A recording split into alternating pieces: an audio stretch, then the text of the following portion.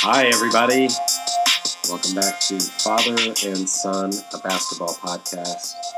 I'm the father of Paul. With me, my son, Luke. Hey, Luke. Hi. We're ready to talk hoops, in particular NBA hoops. As always, it's been a few weeks, but looking forward to get back to it here. We're about a third of the way through the NBA season, Luke. Yep. And some interesting storylines so far. Where do you want to start? There have been some teams. The Rockets losing slump. Yeah. Rockets have been really surprising. They were bad in the beginning of the year, and then with Harden obviously being out, and then they got kind of back on pace, and they were starting to make the playoffs, fifth seed and stuff, and then they fell down, and now they're second to last in the West, ahead of Suns, who Suns are obviously probably going to get robbed in the draft lottery again this offseason. Headed for a number of ping pong balls again Yeah. this offseason, the Suns. Even though I don't think they were expecting to, because they signed Trevor Ariza with some talent. They got DeAndre Ayton, who's been really good, and they still have the All-Star Devin Booker. And they, they don't have anybody else, but I definitely think that they have some pieces. They have T.J. Warren, Mm-hmm. Yeah. And if they could just get a point guard, mm-hmm. or if they could get, maybe a small forward and run T.J. Warren at power forward. They do have Josh Jackson. See, all they really need is a big name point guard, and I definitely think they're a playoff contender. Yeah, and you look at the Western Conference right now, and you mentioned that Houston is second from the bottom, just ahead of the Suns in terms of the standings. But then you look at the win-loss percentage, and they're 11-14. They're not out of this by any means. They are no way. Yeah, Suns are basically already. They're 4-20. Right, 4 and forever. Right, but the rest of the Western Conference, everybody's alive in theory. Yeah, and another team I actually wanted to talk about that we didn't talk about was Sacramento. They have been surprising everyone, and everybody thought it would be a fluke, but they actually have kept on pace to possibly make the 8th seed this year, getting out of that playoff missing time. I think they're 9th seed right behind Dallas right now. Yep. And they are. They're 14-12, and Dallas 14-11. Yeah, and De'Aaron Fox is a big reason. De'Aaron Fox finally showing his superstar potential, as he will become. And so I know Luke, for those who don't know, Luke has a number of jerseys that he's collected over the years as the basketball aficionado that he is. And last year, what was the jersey that you wanted for Christmas 2017? I got a custom jersey. Yeah. I got a Victor Oladipo shirt, and then we went to a Pacer game, the Raptors game in March last in 28. Oh, it's still 28. When did you get the Fox jersey? Birthday. Okay. This year. Birthday. Okay. Yeah, I got the Fox jersey. Yeah. Because I really like Fox. Mm-hmm. Kings, ever since Fox was drafted 5th overall, I just really liked his game in Kentucky. And he's improved a lot. Yeah, and he's just he's a really cool dude. He's a nice, cool outside life. A lot, actually.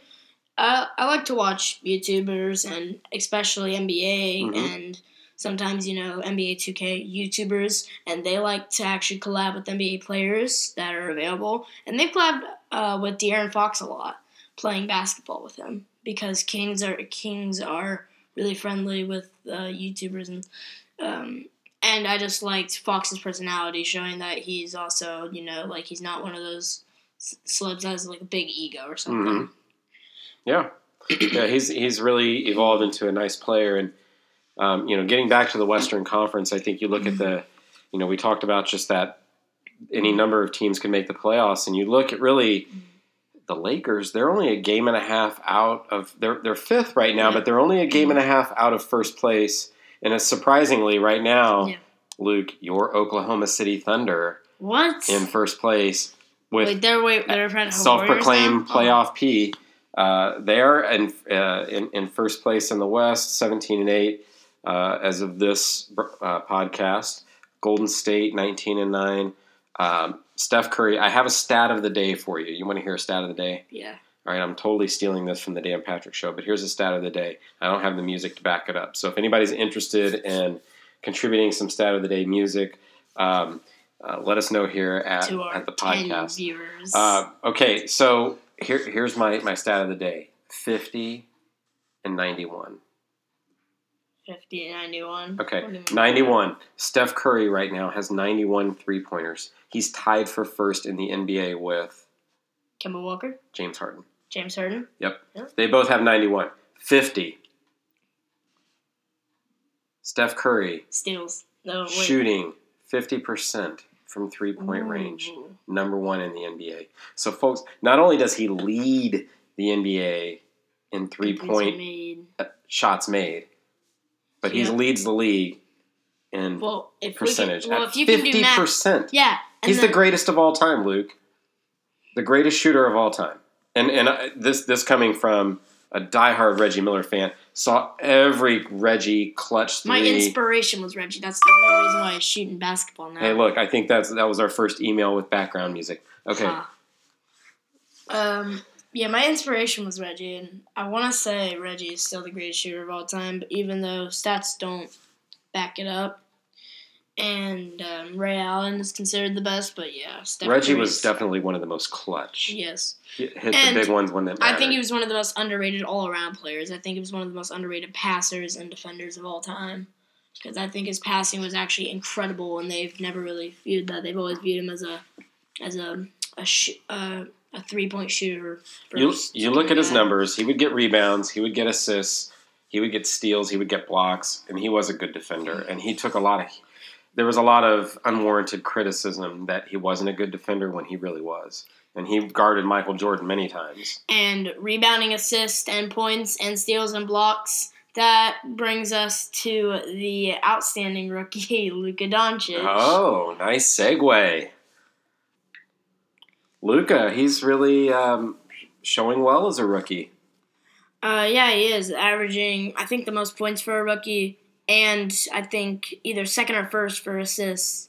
So he's obviously gonna be a legend if he stays on this pace. I think statistically he's up there rookie year with like some of the greats like Magic and I don't know about Ben Simmons, but Ben Simmons is gonna win his second Rookie of the Year award. Yeah, Ben Simmons, he's a man. I mean he's legit. He's a really good player. He can't shoot yet, but once he can shoot, look out. And in the East, let's talk about the East because I think that's another interesting conference. You have Toronto in first place right now. I expected that. Who's your league leader in assists?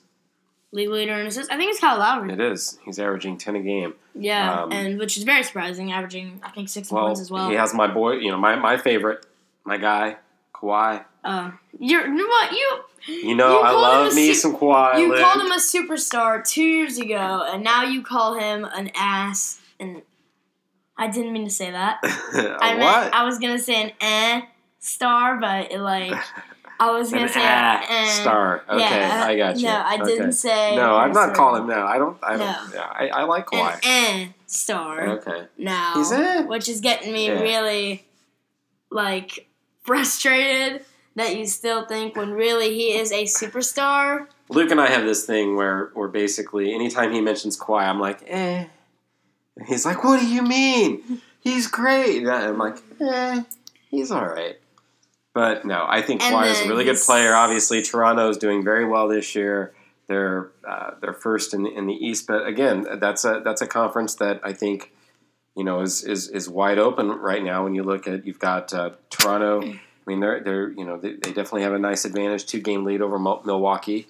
But the Bucks playing really well with Giannis Antetokounmpo. I just wanted to be able to say that. You said it wrong. And Philly right there, and then Indiana, our Pacers. Well, without Victor Oladipo, they're on a 4-game win streak, which is their best of the year. And Victor Oladipo, once he comes back, which should be soon because he just did practice today. Right. And he's hopefully going to be fine to come back in maybe the next week or so. That team is an interesting team because here's what the Pacers have done lately to win games. They are running 10, 11, 12 guys at teams, and they're able to do it because they're deep. They're an extremely deep team. They're able to flip their units and have a whole wave of reserves come in.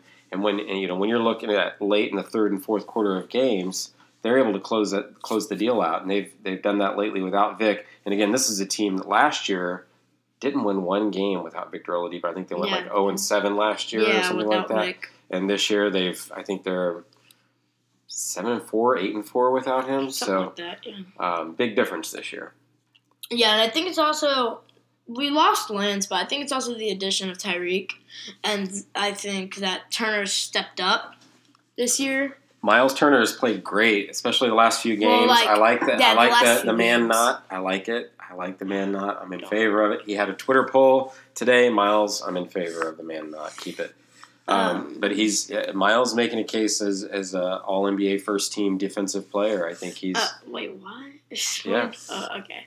I thought you meant because when Vic is in the game, he gets, I think, outshined.